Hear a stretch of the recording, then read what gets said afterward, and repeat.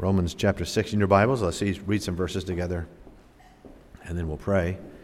Romans chapter number 6.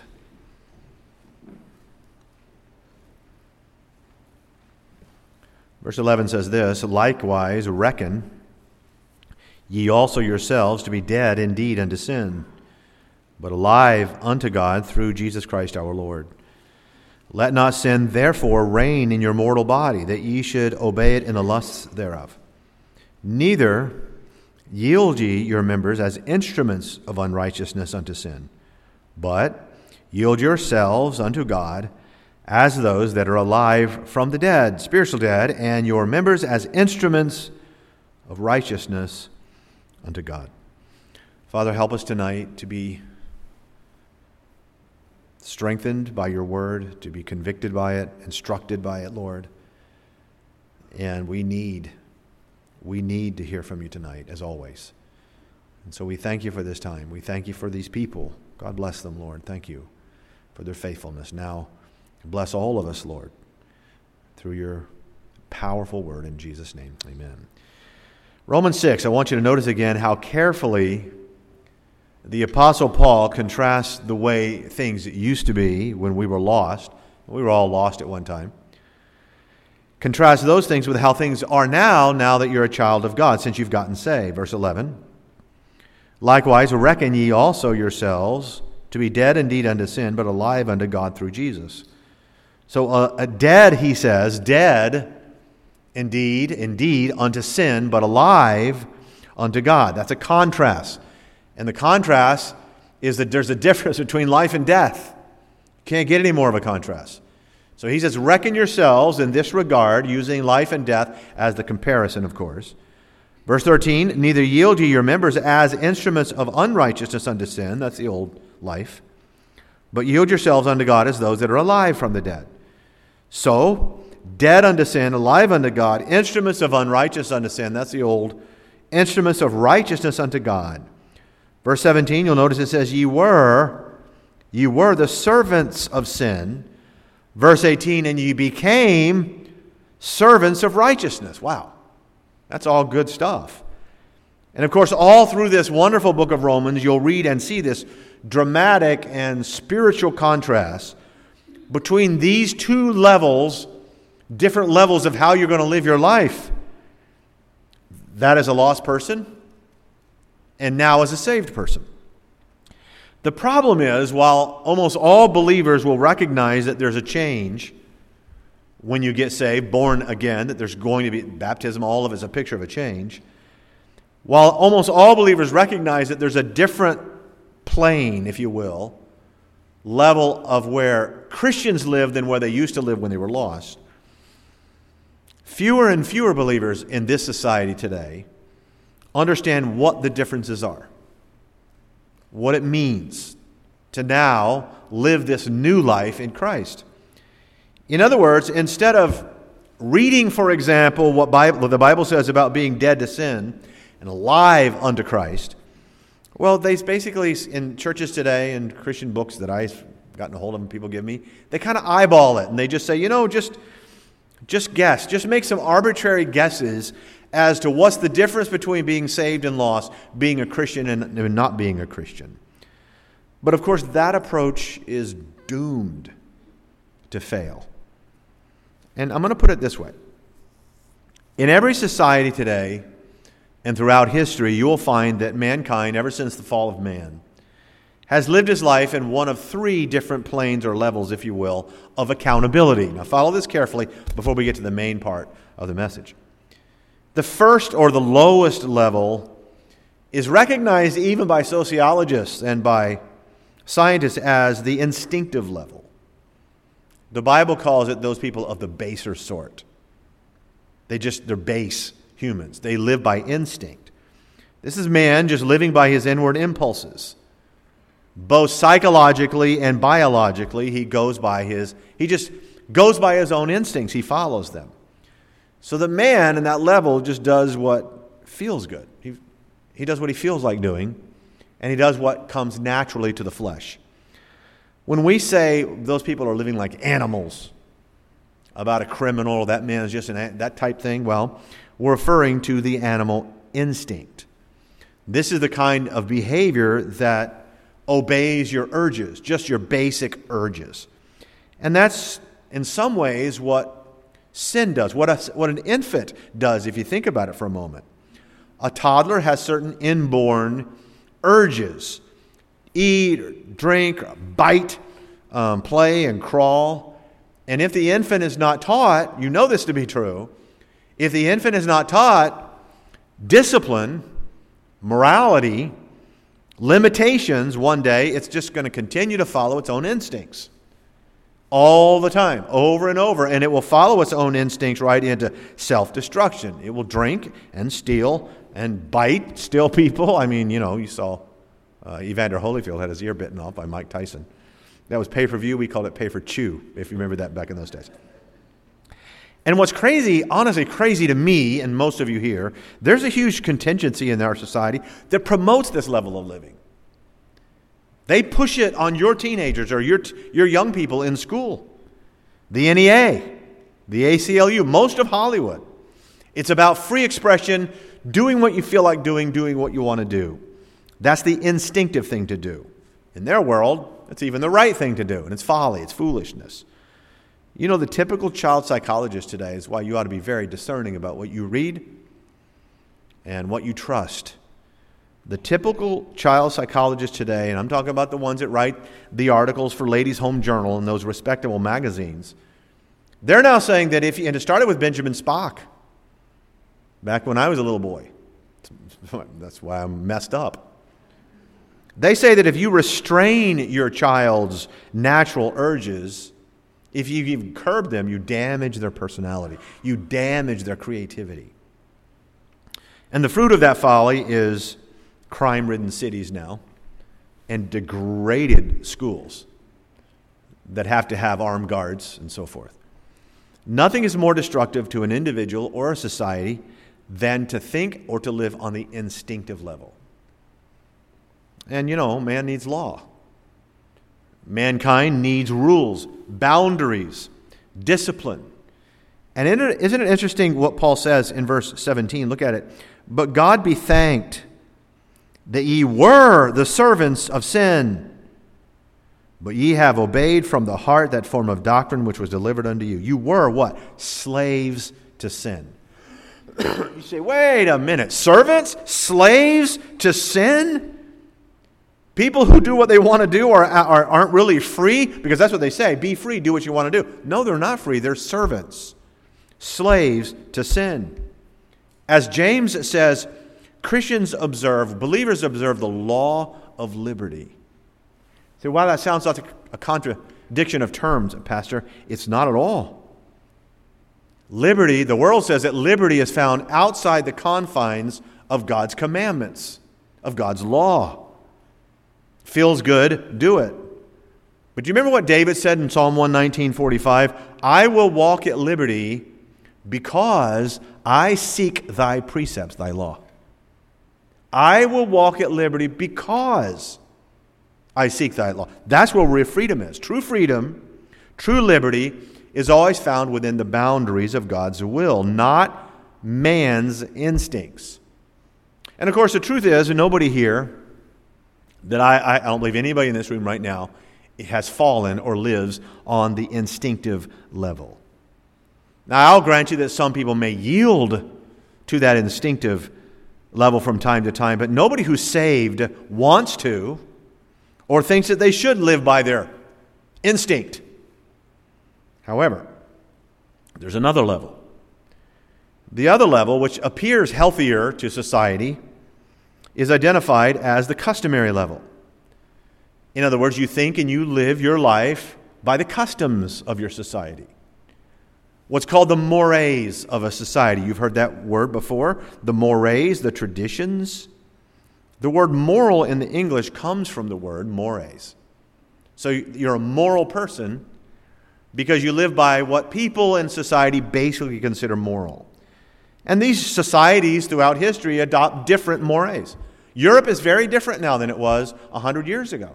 As America is, Europe's different than we are in a lot of ways. And a lot of people believe that humankind should just live on that level. I remember years ago, William Bennett wrote a book entitled The Book of Virtues. Anybody remember that book? Man, it sold like hotcakes. Christians bought that book. Two people in our church bought the book for me for Christmas and birthday, and I read it. And basically, these are people who believe, they bought it because they believe and hold to the idea that morality is the answer for society. And so there's this wonderful book of virtues about, we need courage and so forth. And so they live by more education, government, marriage. And I remember the book. It was good in the sense that that's what they believe. He gave an illustration about a contemporary wedding that he attended. And he said they changed the vows. He said, he went to this wedding and they didn't say, till death do us part. They said, as long as love shall last. And he said, so I sent them paper plates, not china, for their wedding gift because I knew it wasn't going to last very long. And he's right. But at least men like Mr. Bennett believe in higher mores for our society. You just look at how marriage has gotten, the idea of marriage has fallen in this country in the last 10 years or so, which is all the more reason for your young ladies to be even more picky than ever about the man out there. When I was a youth director, I noticed that a lot of Christian parents taught their children to live on that level. Some of you may have done that or may be doing that. Probably not here tonight, but in Sunday morning, I can guarantee you there's a lot of people, they think it's Christian to teach their children to live on this customary level, and then when their children became teenagers, it completely backfired on them.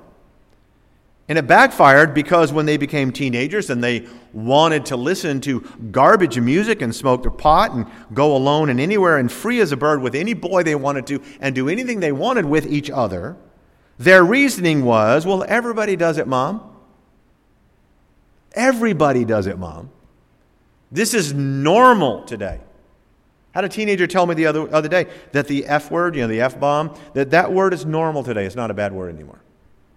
Pastor, if you could hear everybody at school, everybody at work, everybody uses it, okay, fine. Everybody does.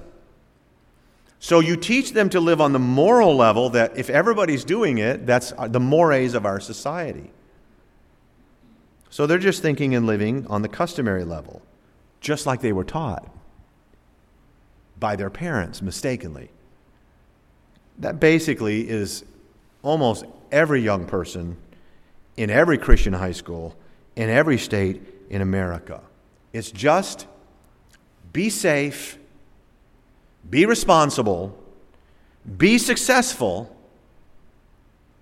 and that's Christ-like. Because you're way better than the rest of the world that's living on those animals that are living on the instinctive level. So you have the instinctive level and then you have the customary level. There's a third one the world holds up a lot, and that's called the conscience level. This one's actually mentioned in Romans. Go back to chapter 2 real quick. And I think it's verse 14. Yes. For when the Gentiles, which have not the law, do by nature the things contained in the law, these having not the law are a law unto themselves. So Paul says even some Gentiles are living they're not just going by pure instinct. And the Romans didn't. They had laws. They had mores, morals. They also had, the Colosseum where they threw entire families to wild beasts, but they did have their ideas of morals. Verse 13, for not the hearers of the law are just before God, but the doers of the law shall be justified. Verse 15. Which show the work of the law written in their hearts. Look at it. Their conscience also bearing witness. And their thoughts, the meanwhile accusing or else excusing one another. That's Jiminy Cricket. Always let your conscience be your guide. Well, the conscience is potentially a wonderful thing and a blessing to most any society in the world and throughout history. When Paul says that the law is written on man's heart, he's talking about God's law, right and wrong. Thou shalt not kill.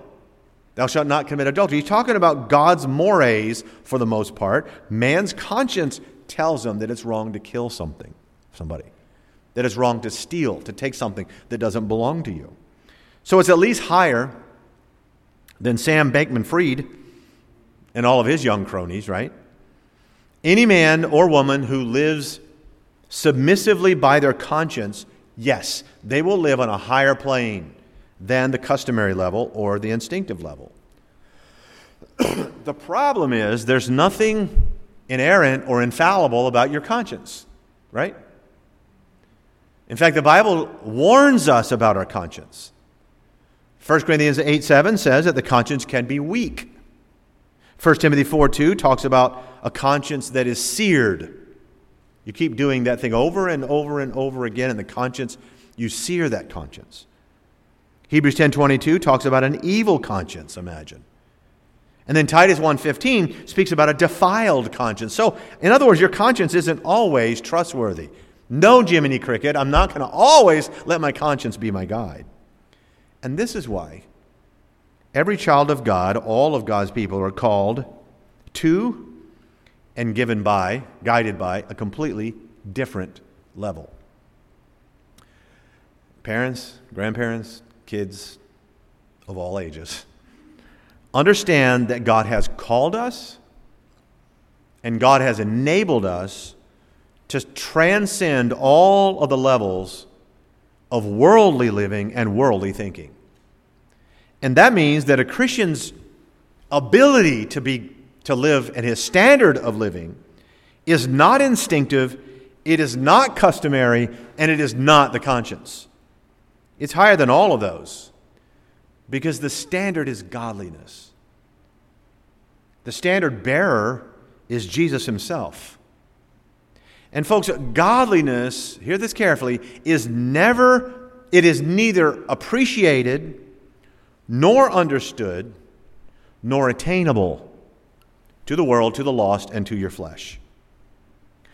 Godliness means that you yield not to your conscience, not to the mores or customs of society, not to your instincts, and not to yourself. It is yielding to God himself in a manner that Paul illustrates powerfully in our text. So all of that's introduction to get to what I want to say now. In Romans chapter 6, I want you to notice a particular word. It's repeated twice. He says in verse 13, "Neither yield ye your members as instruments of unrighteousness unto sin, but yield yourselves unto God as those that are alive from the dead, and your members as instruments." There's that word, instruments of righteousness unto God. I spoke about this to our young people 3 or 4 months ago. The word instrument in this verse is very interesting. If you look in your margin, if you have a margin, you'll see that the Greek word is hoplon or hopla. It has 3 different applications and translated as such. Some of you may have in your margin, if you have margins, the word tool. Yield yourselves as tools of righteousness unto God. And then also it's translated as the word weapon. In fact, in John 18:3, it uses this exact same Greek word when it says these words: "The chief priests and the officers cometh thither with lanterns and torches and weapons." Hoplon. Weapons. And then, of course, there's the idea of an instrument, whether it be a musical or a medical instrument. So you get the idea of this amazing text, and you can see how Paul, through the Holy Spirit, is about to apply this level of living on the higher level. A tool, a weapon, an instrument. By the way, furthermore, if you look at that Greek word hoplon, the root word hopo means to be busy, a busy about. The whole idea of the instrument then is that we're supposed to be a busy, usable tool, weapon, instrument in the hand of God himself. And since Paul was inspired to describe God's people as instruments, it presents these very important lessons in light of this transformation from darkness to light that we just read described in this chapter. Now, I have with me an instrument. As you know, this is Brother Kevin's trumpet. And this instrument, in this particular case, is a musical instrument. And I also brought up here from Marcella's office a tool, a hammer. We use these in the office from time to time, believe it or not on each other, thankfully. I was going to bring a weapon. In fact, I was going to ask some of our guys if I could borrow their weapon, but I'd have 21 handguns up here, and that would look good on live stream, would it? I'd be in jail tomorrow or something, I don't know. So I don't want any sidearms. However, you may remember that Lord Lytton was the one who said the pen is mightier than the sword. So here's my weapon, okay? I'm going to use that instead of some of you guys' handguns. Verse 13, Paul says these words. Look at it again, would you? Neither yield your members as instruments of unrighteousness unto sin, but yield yourselves unto God as those that are alive from the dead. In other words, look, this hammer, it's an instrument, but it can be used for either evil, banging someone over the head with it, right? Or it can be used to perform something very good, righteousness, to build a shelter or a tabernacle. The same thing is true for this trumpet. The trumpet can be used to glorify Satan. There are trumpeters who exist and have existed in various bands, and the music that they play is antichrist and pro-Satan, and they are not ashamed of it. And it can also, the very same exact trumpet, by the way, the same trumpet can be used to glorify God. Matter of fact, even the sword, if you will. Even the weapon, according to Romans 13, can be used by the hand to do that which is evil, or in the hand as God's minister, it says in the book of Romans, for good. Right? Which brings us to the core of what Paul is saying in all of this. Remember, whenever God repeats something in His Word, it's for emphasis. God is not redundant. It's to emphasize so that we understand. And if you want to notice and see what He's emphasizing about the instrument in His Word, just notice the word yield, which is used 5 times in this one little section. Verse 13 again, neither yield ye your members as instruments of unrighteousness, but yield yourselves unto God. Verse 16, know ye not that to whom ye yield yourselves servants to obey, His servants ye are. Verse 19, I speak after the manner of men because of the infirmity of your flesh, for as ye have yielded your members servants to uncleanness, and to iniquity unto iniquity, even so now, here it is, yield your members servants to righteousness unto holiness. Now, I ask you a question. How is that possible? How can this instrument yield itself? How can this tool over here, a weapon, how can a dead object yield itself to anyone, whether it be good or bad? You know, the fact is the instrument has no choice. I picked it up off of the stand. I put it here in the pulpit.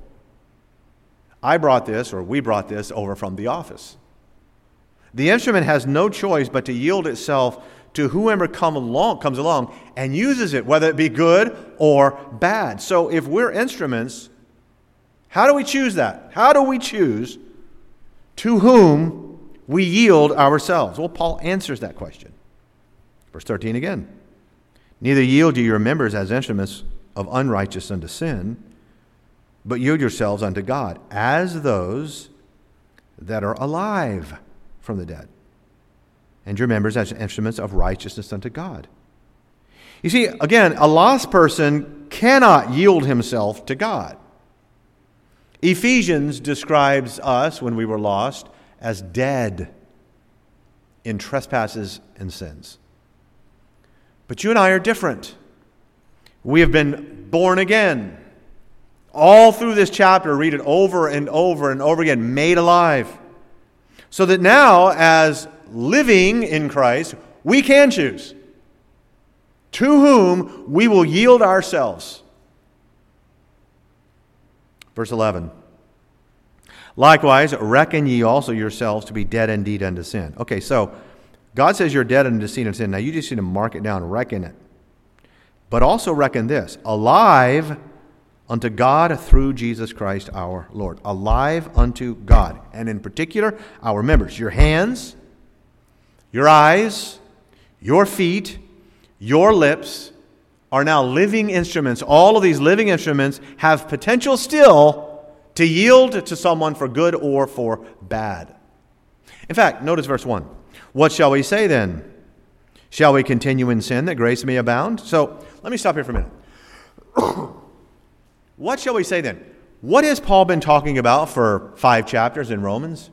The grace of God. For all have sinned, come short of the glory of God. The wages of sin is but the gift of God. For 5 chapters, it's the Roman road to salvation. For 5 chapters, it's amazing glory and grace. So he says, what shall we say then about all this? Look at it. Shall we continue in sin that grace may abound? God forbid. How shall we that are dead to sin live any longer therein? Verse 6, knowing this, that our old man is crucified with him, with Jesus, that the body of sin might be destroyed, that henceforth we should not serve sin. In other words, you know what in some ways he's saying, obviously, is that we really don't even have the right.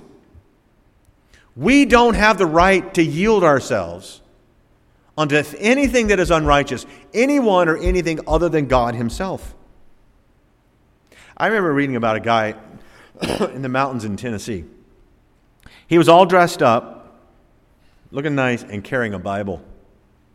He was waiting at a bus stop, and a friend of him said, Billy Bob, where are you going all dressed up like that? And he said, well, I've been hearing about the city of New Orleans, and I hear there's lots of free-running liquor and gambling and lots of partying. And his friend looked at him and said, then what's the Bible for? He said, because if it's as good as they say it is, I might stay over till Sunday. Now, sadly, that's about the truth today. Have your Bible, have your partying.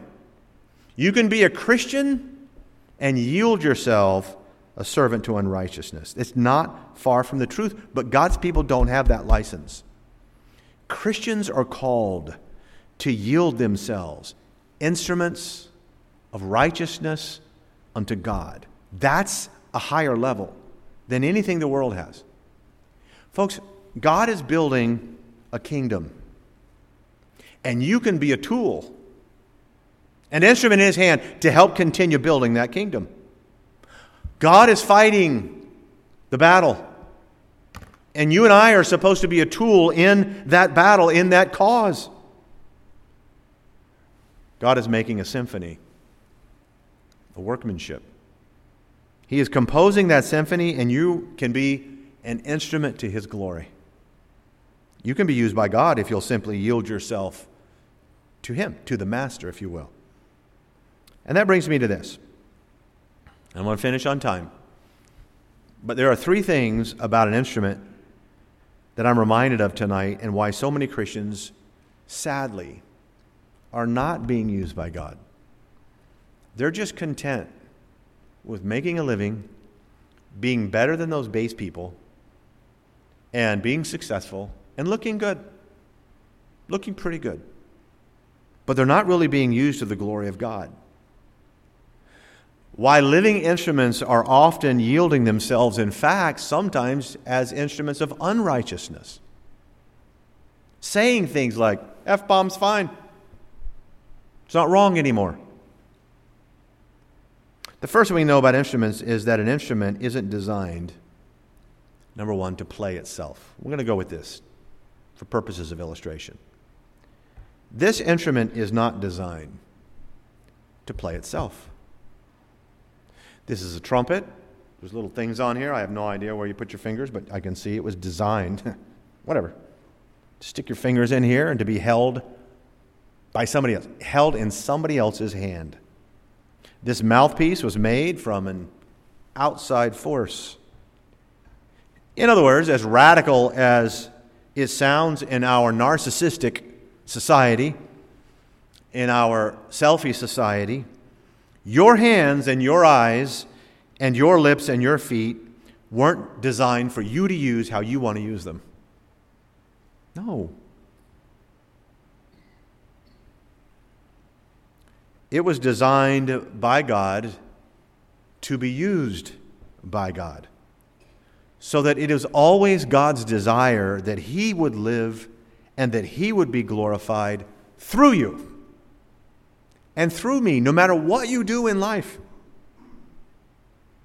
And just as surely as that piano over there was designed to be used by someone else, we are designed to be used by God.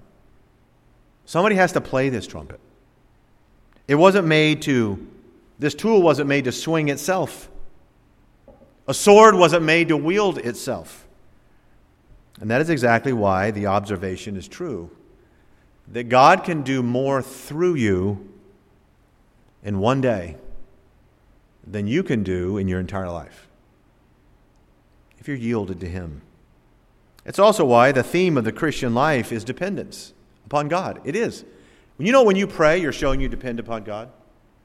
When you open up your Bible at your devotion time, your Bible reading time, it shows that you depend upon God. Your coming to church tonight demonstrates that you are depending upon God Himself. So, God uses those who understand that they cannot use themselves and weren't designed to do so. It says in verse 8, yield yourselves, look at it, 2 words, unto God. And your members as instruments of righteousness, here it is again, unto God. Clearly, beloved, if the word yield is used 5 times in this one section, it is precisely because we are designed by God to yield, to submit ourselves. And I'll say this, somebody's going to use your life. Somebody's going to wear you out. Somebody's going to take your time and your energy and your mind, and somebody's going to use it. You're going to yield to somebody. And what God is saying clearly is yield yourself to the designer who created you, who bought us, who owns us. Look at verse 22. And now being made free from sin, hallelujah, become servants to God. Ye have your fruit unto holiness, and the end everlasting life.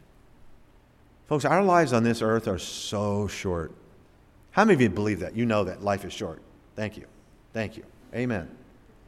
Well, if your life is short, don't you want it to count for something? Don't you want to make some kind of a difference? I do.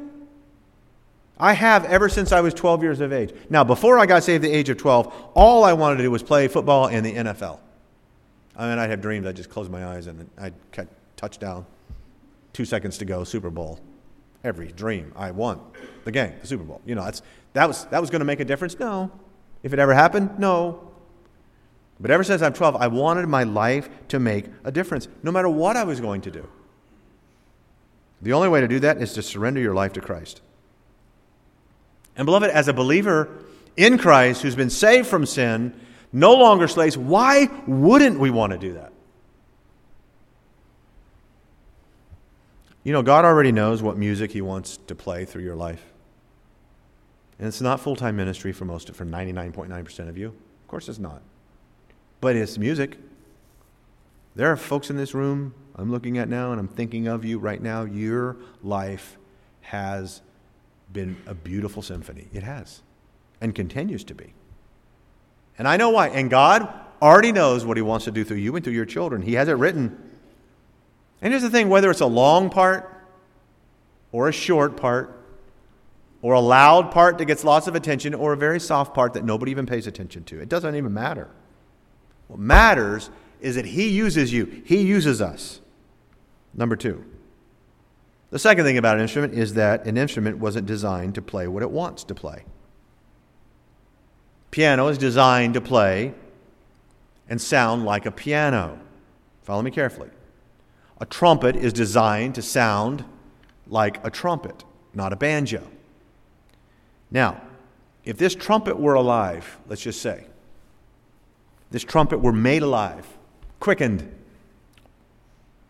it wouldn't be very happy if all of its life it wanted to be that. And tried so hard. to be that. Didn't matter. Wouldn't matter what notes it played, how hard it tried. It's never going to sound like a piano. How many of you know people? I counsel them all the time.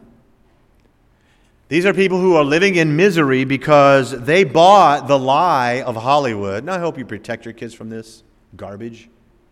I'm talking about the lie of Hollywood, the lie of the NBA, the lie of the NFL, the lie of Nashville, that they can do anything they want. If you just put your mind to it, you can be anything. And it's, of course, those very few people that reach that pinnacle that go around saying that. You can do anything you want. No, sorry. Gary, you'll never play in the NBA. I'm sorry. Never. That's not true. So people live with this fantasy in America. I can be anything I want. And they're spending their whole lives regretting either trying to be what they wanted to be and they can't, or at the end of their life, or the midlife crisis, regretting that they didn't get to do what they thought they could do. Anything my teacher told me I could. God designed them to be a piano, and all their lives they've wanted to be a trumpet.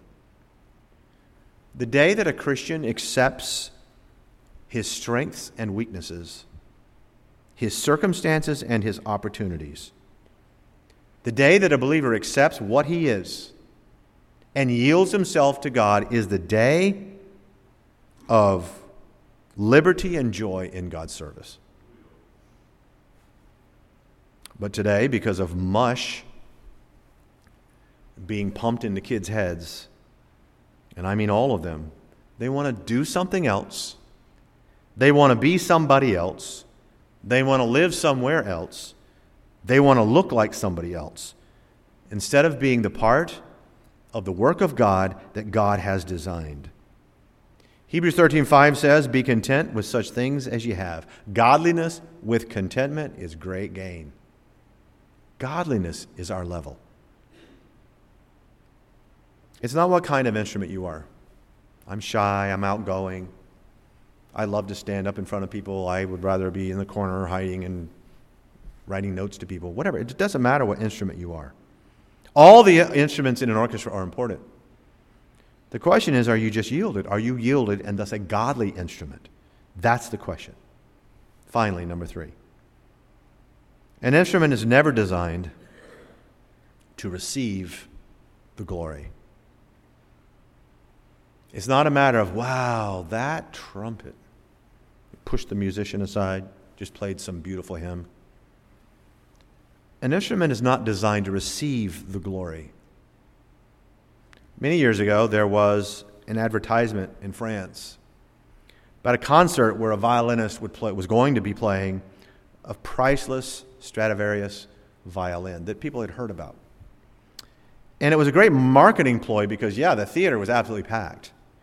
Everybody wanted to hear that violin. They had heard of them. Some people had seen one, but they never heard one. The concert began. The violinist played very beautifully, and the people were oohing and awing, and they were impressed. At the very end of the first piece, he then took the violin and he smashed it into the floor. Just smashed it like a rock concert, But it shocked people. This was a Stradivarius, a rare 18th century violin, or was it?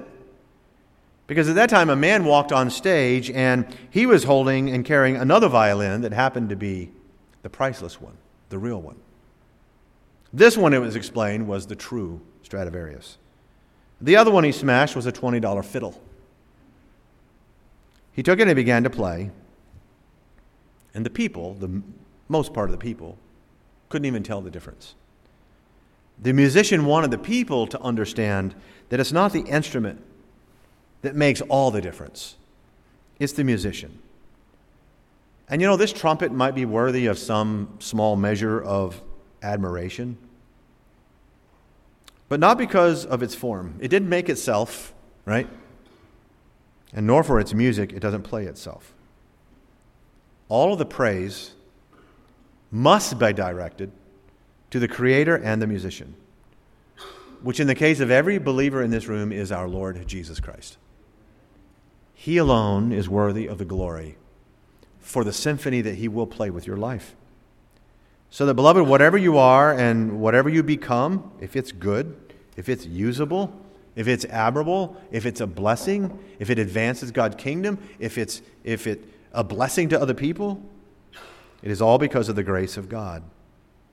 Verse 13, neither yield ye your members as instruments of unrighteousness unto sin, but yield yourselves unto God as those that are alive from the dead, and your members as instruments of righteousness unto God. So here's the question. Do you want to be used by God? Do you want your life to really count for something? To really count for something? Do you want to truly fulfill the purpose for which you were created? Then yield your lips, your members, your eyes, your hands, your feet. Yield yourself to God and to God's will. And remember as you yield that the instrument's not designed to play itself. It's not designed to play how it wants. It's not designed to receive any glory. But all the sweet music that your life will make and does make when the master's hand has full control. Fritz Kreisler, he was the much celebrated violinist. He once heard about an Englishman in town who had a rare violin. It was specifically a violin that he himself had always wanted to have. And so he went to the man and got in the carriage, went out in the English countryside and begged him to see it. The man refused. He said, I tell you what, I'm going to let you play it one time. I'm not going to sell it, but I'll let you play it. And Fritz Kreisler took the violin, he tuned it, and he played it as only a genius could, poured his soul into it. The Englishman sat there speechless, and tears came down his eyes, and he gave the violin to Kreisler. And he said to him, you please keep it. Such an instrument should only belong to the one who plays it as you do. Beloved, for no other reason should we yield ourselves to our Creator and to our Redeemer, the only one who can make the most out of what and who we are. We said earlier that life is short. To miss the best that God has for us would be a heartbreak. Let's don't miss what God, the best, and you won't miss it. You will not miss it if tonight and always you yield. Yield yourselves. It's a heart decision. It's what it is. And it's daily. Take up your cross daily. Yield ourselves to God. And God's people said, Father, thank you for your word. Lord, please help us not to be content with the levels of living that the world offers. This morality, this moray of society, the customary level, the conscience level, certainly not the instinctive. Father, please help us not to embrace any of that for our children, our grandchildren, or ourselves. But help us to live godly lives, yielded to you, that brings forth fruit, meet for repentance, and fruit that remains for your glory. We'll praise you for that in Jesus' precious name. Amen. On behalf of everyone at Beacon Baptist Church, we thank you for joining us today. Our prayer is that your heart and life has been impacted through the biblical truths of this message. If you have questions or would like more information, please contact us through our website at beaconbaptistchurch.org. That's beaconbaptistchurch.org. May the Lord bless you.